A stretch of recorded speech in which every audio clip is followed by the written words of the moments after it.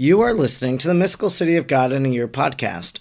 I'm Father Edward Looney, and throughout the year I'm reading and reflecting on this 4-volume, over 2,500-page work of the Venerable Maria of Agreda. If you would like to discuss today's reading with others who are following along, you can do so on Facebook. Go over to the Mystical City of God in a Year podcast group, and there you can discuss and interact with other listeners. Today is day 62.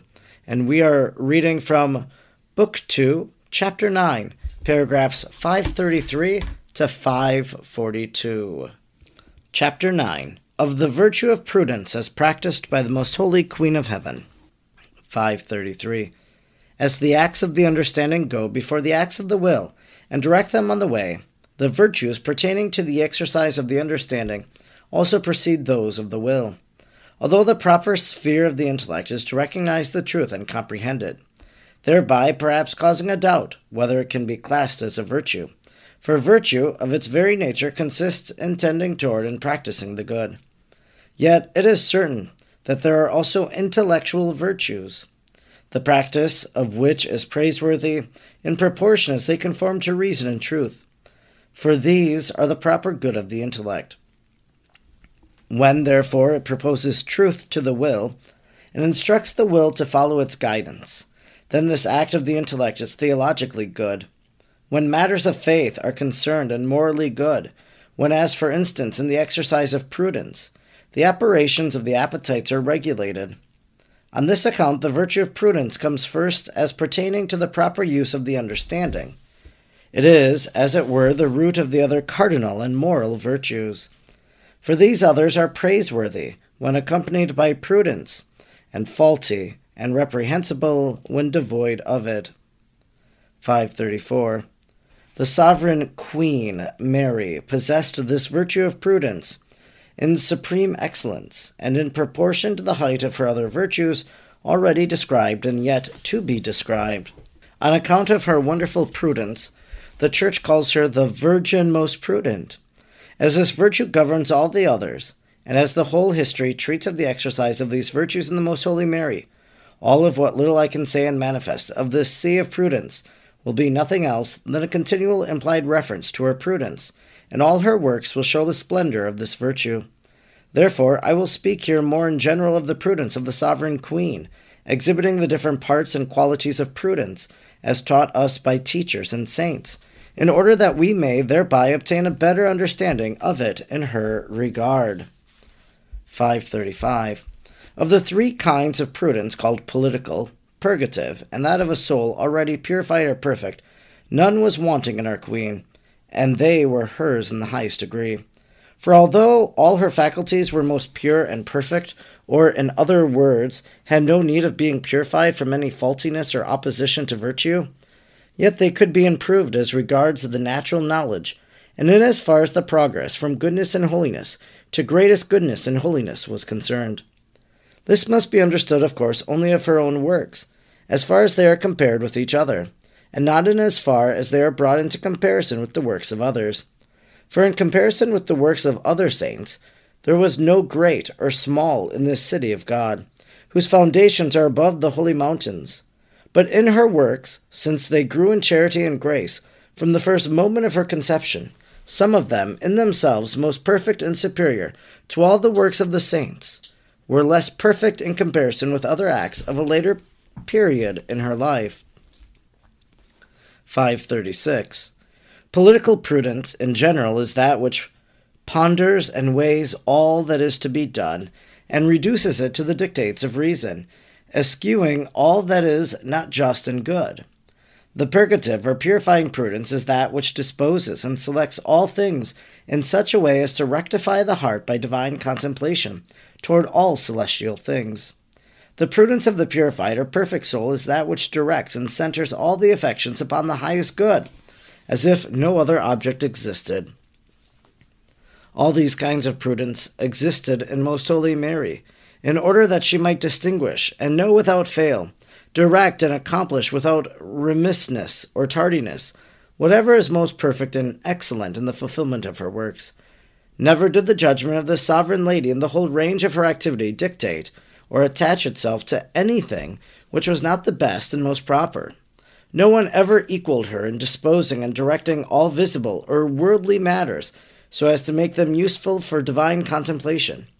Therefore, having perceived them so intimately and in so many different lights of knowledge, she was united in such a manner to the highest good by divine love that no preoccupation or hindrance ever prevented her from resting completely in the center of her love. 537. It is manifest also that all the component parts of prudence existed in their entirety in our queen. The first is memory, which retains in the mind things already experienced in the past. From past experiences are drawn many rules for proceeding and acting in the present and in the future. Because prudence concerns itself with particular actions, as there cannot be a general rule for all of them, it is necessary to draw special rules from many past examples and experiences stored up in the memory. Our sovereign was so endowed with it that she never experienced the natural defect of forgetfulness, for that which once she had understood and learnt was ever present and immovable in her memory. In regard to this blessing, most pure Mary transcended the whole human and even the angelic order, because God made her a summary of all that was most perfect in both of them. She contained in herself all the essential goodness of the human nature, and all that was most perfect and the farthest removed from blemish in the accidental qualities of man, and many of the natural and many of the supernatural gifts of the angelic nature. She possessed by special privilege, and in a higher degree than the angels themselves. One of these gifts was a fixed and constant memory, incapable of forgetting what she had learnt. In regard to her memory, she excelled the angels in the same proportion as she excelled them in the virtue of prudence. 538. Only in one respect this blessing was limited in a mysterious manner, by the humble purity of the most holy Mary. If the images of all things were to be fixed in the memory, it was unavoidable that also much that springs from the vileness and sinfulness of creatures should fill its sacred precincts. Therefore the most humble and pure princess besought the Lord that the full gift of memory should not extend itself toward the preservation of these images, but only in so far as was necessary for the exercise of fraternal charity towards her neighbor, and for the practice of other virtues. The Most High granted this petition more in testimony of her humble purity than on account of any danger to which these images could expose her. For the sun is not harmed by the impurities which it may shine upon, nor are the angels disturbed by our vileness, since to the pure all things are pure. Titus 1:15. But in this regard the Lord of the angels wished to privilege his mother more than them. He wished to tolerate in her memory only those images which pertain to the highest sanctity, honesty, cleanliness, and the most amiable purity, and what was most pleasing to himself. Thus, her most holy soul in regard to these things was without blemish, and her memory was adorned with the representations of all that is most pure and desirable. 539. Another component part of the virtue of prudence is the intelligence, which principally concerns itself with what is to be done in the present moment. It is a correct and profound understanding of the reasons and principles according to which virtuous actions are to be performed. It reduces this understanding into action, not only insofar as to give a comprehensive knowledge of the excellence of virtue in general, but also insofar as to direct our activity in the proper channel for performing there and then each particular work in a virtuous and perfect manner. Thus, when I have a deep understanding of the precept, "Do nothing unto others what thou wishest not to be done unto thyself," I will at once know that I shall not do this or that particular injury, because it would be seen as wrong if done to me or someone else. This kind of intelligence Most Holy Mary possessed, in so much the higher degree than all the rest of creatures, as she exceeded them in knowledge of the moral virtues, in profound penetration regarding infallible rectitude, and in participation of the divine righteousness. In the light of this intelligence, derived from the splendors of the divinity itself, there could be no deceit, no ignorance, no doubt, no mere opinions, as is the case with other creatures. For she understood and penetrated all the truths, both in their general and their particular bearings, and especially as far as their practical application in the matter of virtue is concerned, seeing them as they are in themselves. Thus, it must be held that this part of prudence was hers in an unequaled fullness and plenitude. 540. The third component part of prudence is called providence.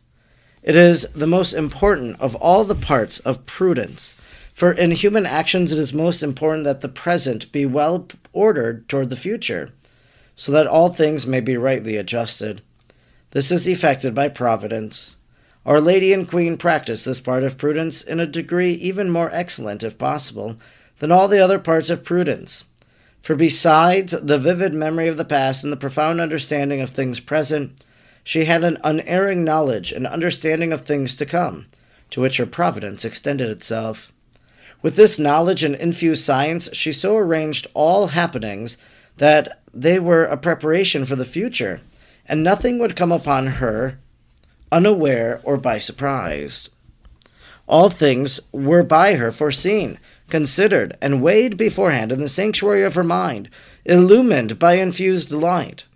Thus, without a shade of doubt or uncertainty, such as is the lot of other men, she awaited the events before their arrival with unerring certitude, so that for all things she found a place, a time, and opportune circumstances, directing them all toward the good. 541. These three parts of prudence comprehend the activity of the intellect in the practice of this virtue, for they secure the good order of our actions in regard to the past, the present, and the future.